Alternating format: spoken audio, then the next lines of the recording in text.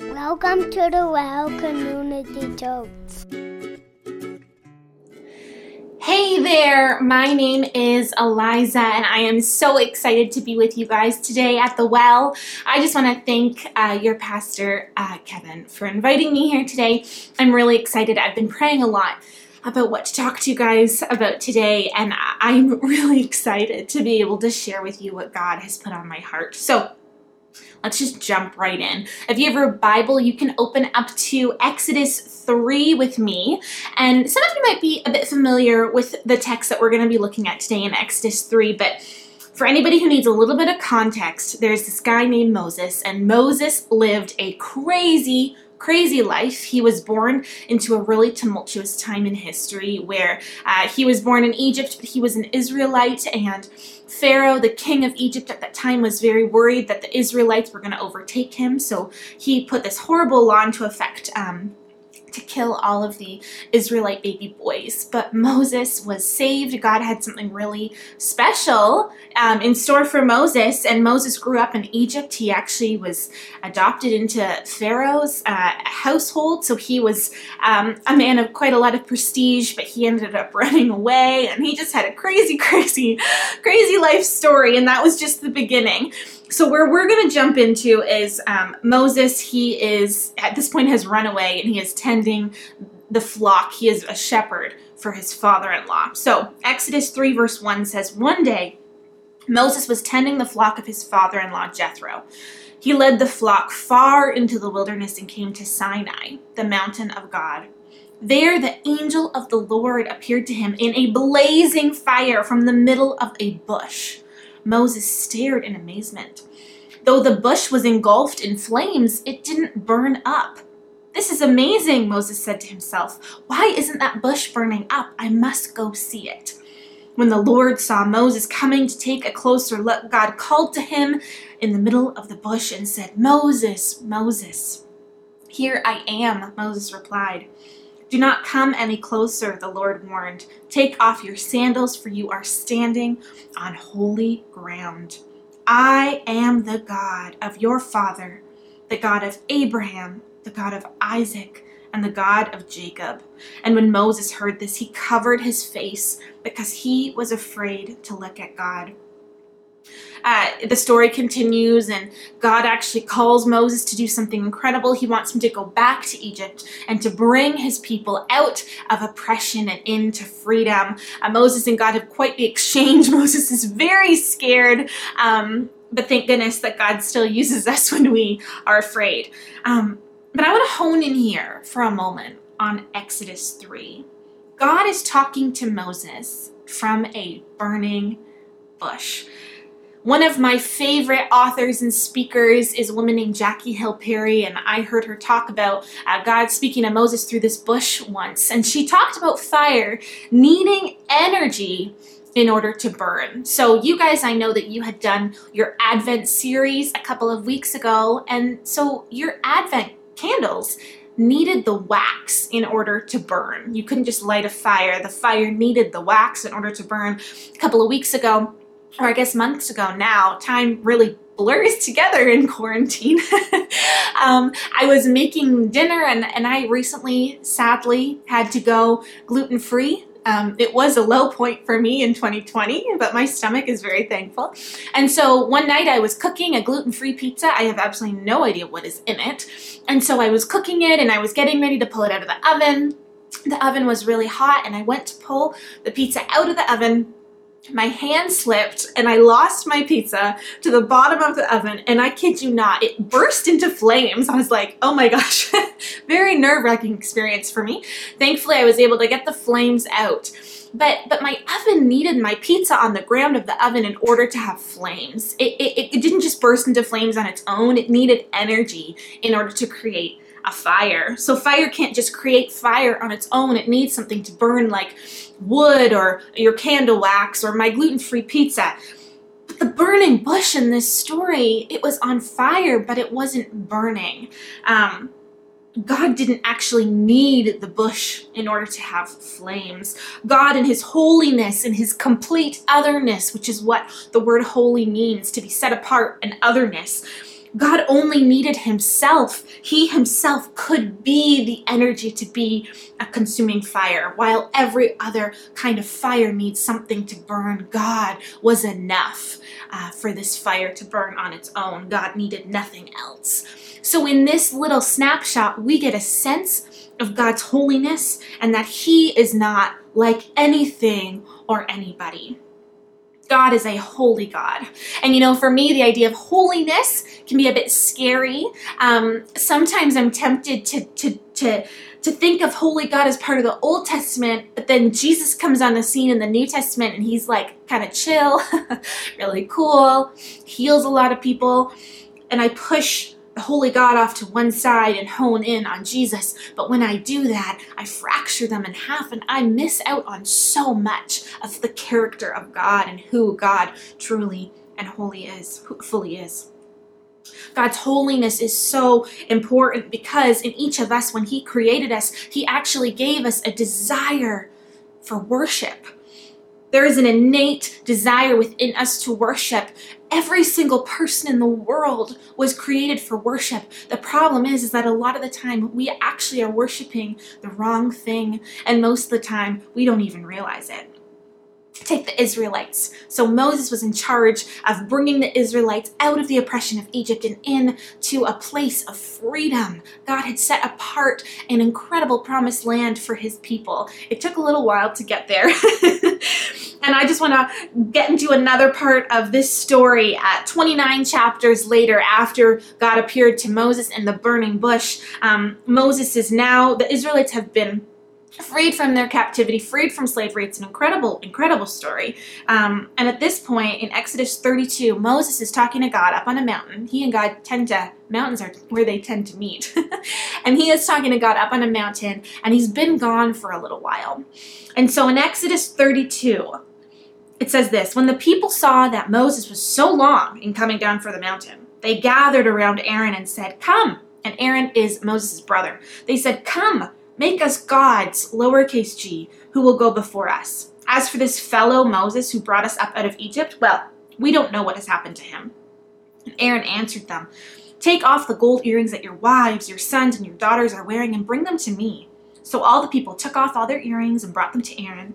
He took what they handed him and made it into an idol, cast into the shape of a calf, fashioning it with a tool. And then they said, "These are your gods," again, lowercase g, Israel, "who brought you up and out of Egypt." The Israelites had seen God moving in incredible ways. Like God took a sea and parted it and let them walk on dry ground on the bottom of the sea. He rained bread down from heaven so that they would have enough food to eat. Later on in the book of Deuteronomy, it talks about how their clothes, they had to walk around for 40 years, and their clothes and their shoes, it didn't wear out. God was always providing for them. But as soon as they felt like God was taking too long, they took their worship and they moved it to something else. And these days I'm tempted to read this story and think, these dumb Israelites, they saw God move in so many ways, and they still chose to turn their worship and their affection to a golden cow. For books and books and books of the Old Testament, this is a pattern. God is completely holy. He is completely unlike you or me, and he has given humanity a desire for worship. But instead we see over and over and over in the Old Testament these words: the Israelites began to worship other gods. It wasn't that people stopped worshiping. It was that they stopped worshiping the one true God. There's a very last line in the book of Judges. This is a couple books after Exodus where we've been camping out today. And this line is chilling. I read it the other day and was stopped cold in my tracks. Judges 21 verse 25 says this: "In those days, Israel had no king. All the people did whatever seemed right in their own eyes." I recently read that and thought, oh, this sounds familiar. The world, the 21st century, the Western world that we're in, all the people did whatever seemed right in their own eyes. That kind of feels a little familiar. Maybe we don't worship a golden cow like the Israelites did, But our world has idols, and we're clinging to our idols. We cling to politics. We cling to the 24-hour news cycle. I work in the news, and I'm still dumbfounded that we need 24 hours of news. We cling to social justice, to the idea that we can make the world a better place. We cling to our iPhones, to scrolling on Instagram, to knowledge, to knowing the most information, to being the most informed. Pretty much every time I go on Facebook and I see people arguing, it's always about who is the most right.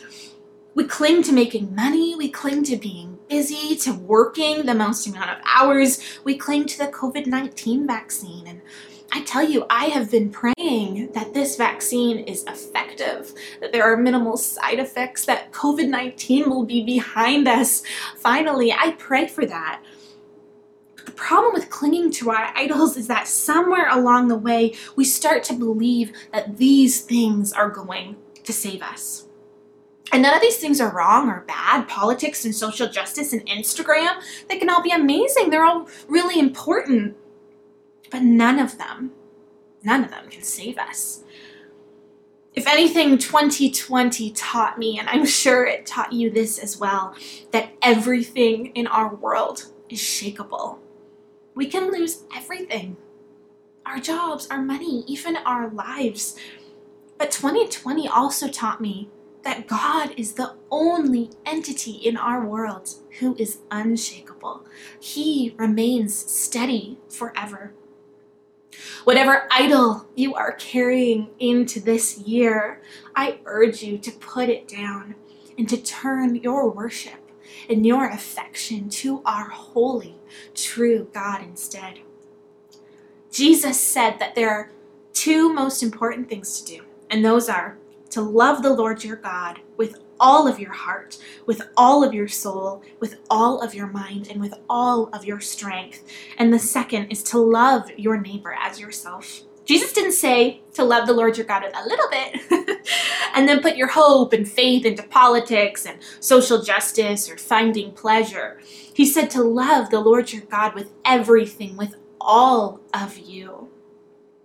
Our world tends to think, or at least our Western world tends to think, that doing whatever we want equals a life of freedom. I think about the events that took place on Capitol Hill. As I watched the news unfold in front of my eyes, I kept thinking of that line in Judges: the people did whatever seemed right in their own eyes. Our world tends to think that it's about living the good life and finding our own freedom. But if you keep reading after that line in Judges, this idea of living their own life, living their good life, it didn't actually end well for them. There are horrible things that happen. Their idea of living the good life was actually just a lie. It's not freedom. It's a form of slavery. Politics or pleasure or Instagram, it doesn't have your best interest at heart. Most of the time, it's just built on advertising and selling you something. There is only one person who cares about your very soul. And there will always be a battle for your soul, make no mistake. Your idols will always taunt you and tempt you to trade in God for them instead. But God is the only one who offers you life and life to the full. God's freedom, his idea of freedom, what Jesus teaches about freedom, can feel really upside down through our 21st century lens. His way is slower. At some points might feel harder, might seem to take longer, but it is the good life. The way toward a life and a life to the full is to first put down your idols. Repent of the things that you have put your hope in, and to abide in Jesus. Abiding in Jesus is like tangling yourself so much in him, like a vine is tangled and tethered to the place where it grows. Putting down your idols and deciding instead to fully love Jesus will slowly bring you a life of radical joy even when it doesn't make sense to have joy. A life of love for God and for your neighbor. Not a feeling of love, but a love where you will the good of another over yourself. It will bring you a deep, unshakable hope in Jesus, who has already saved you and who will save you again in the resurrection. And it will bring you a life of peace.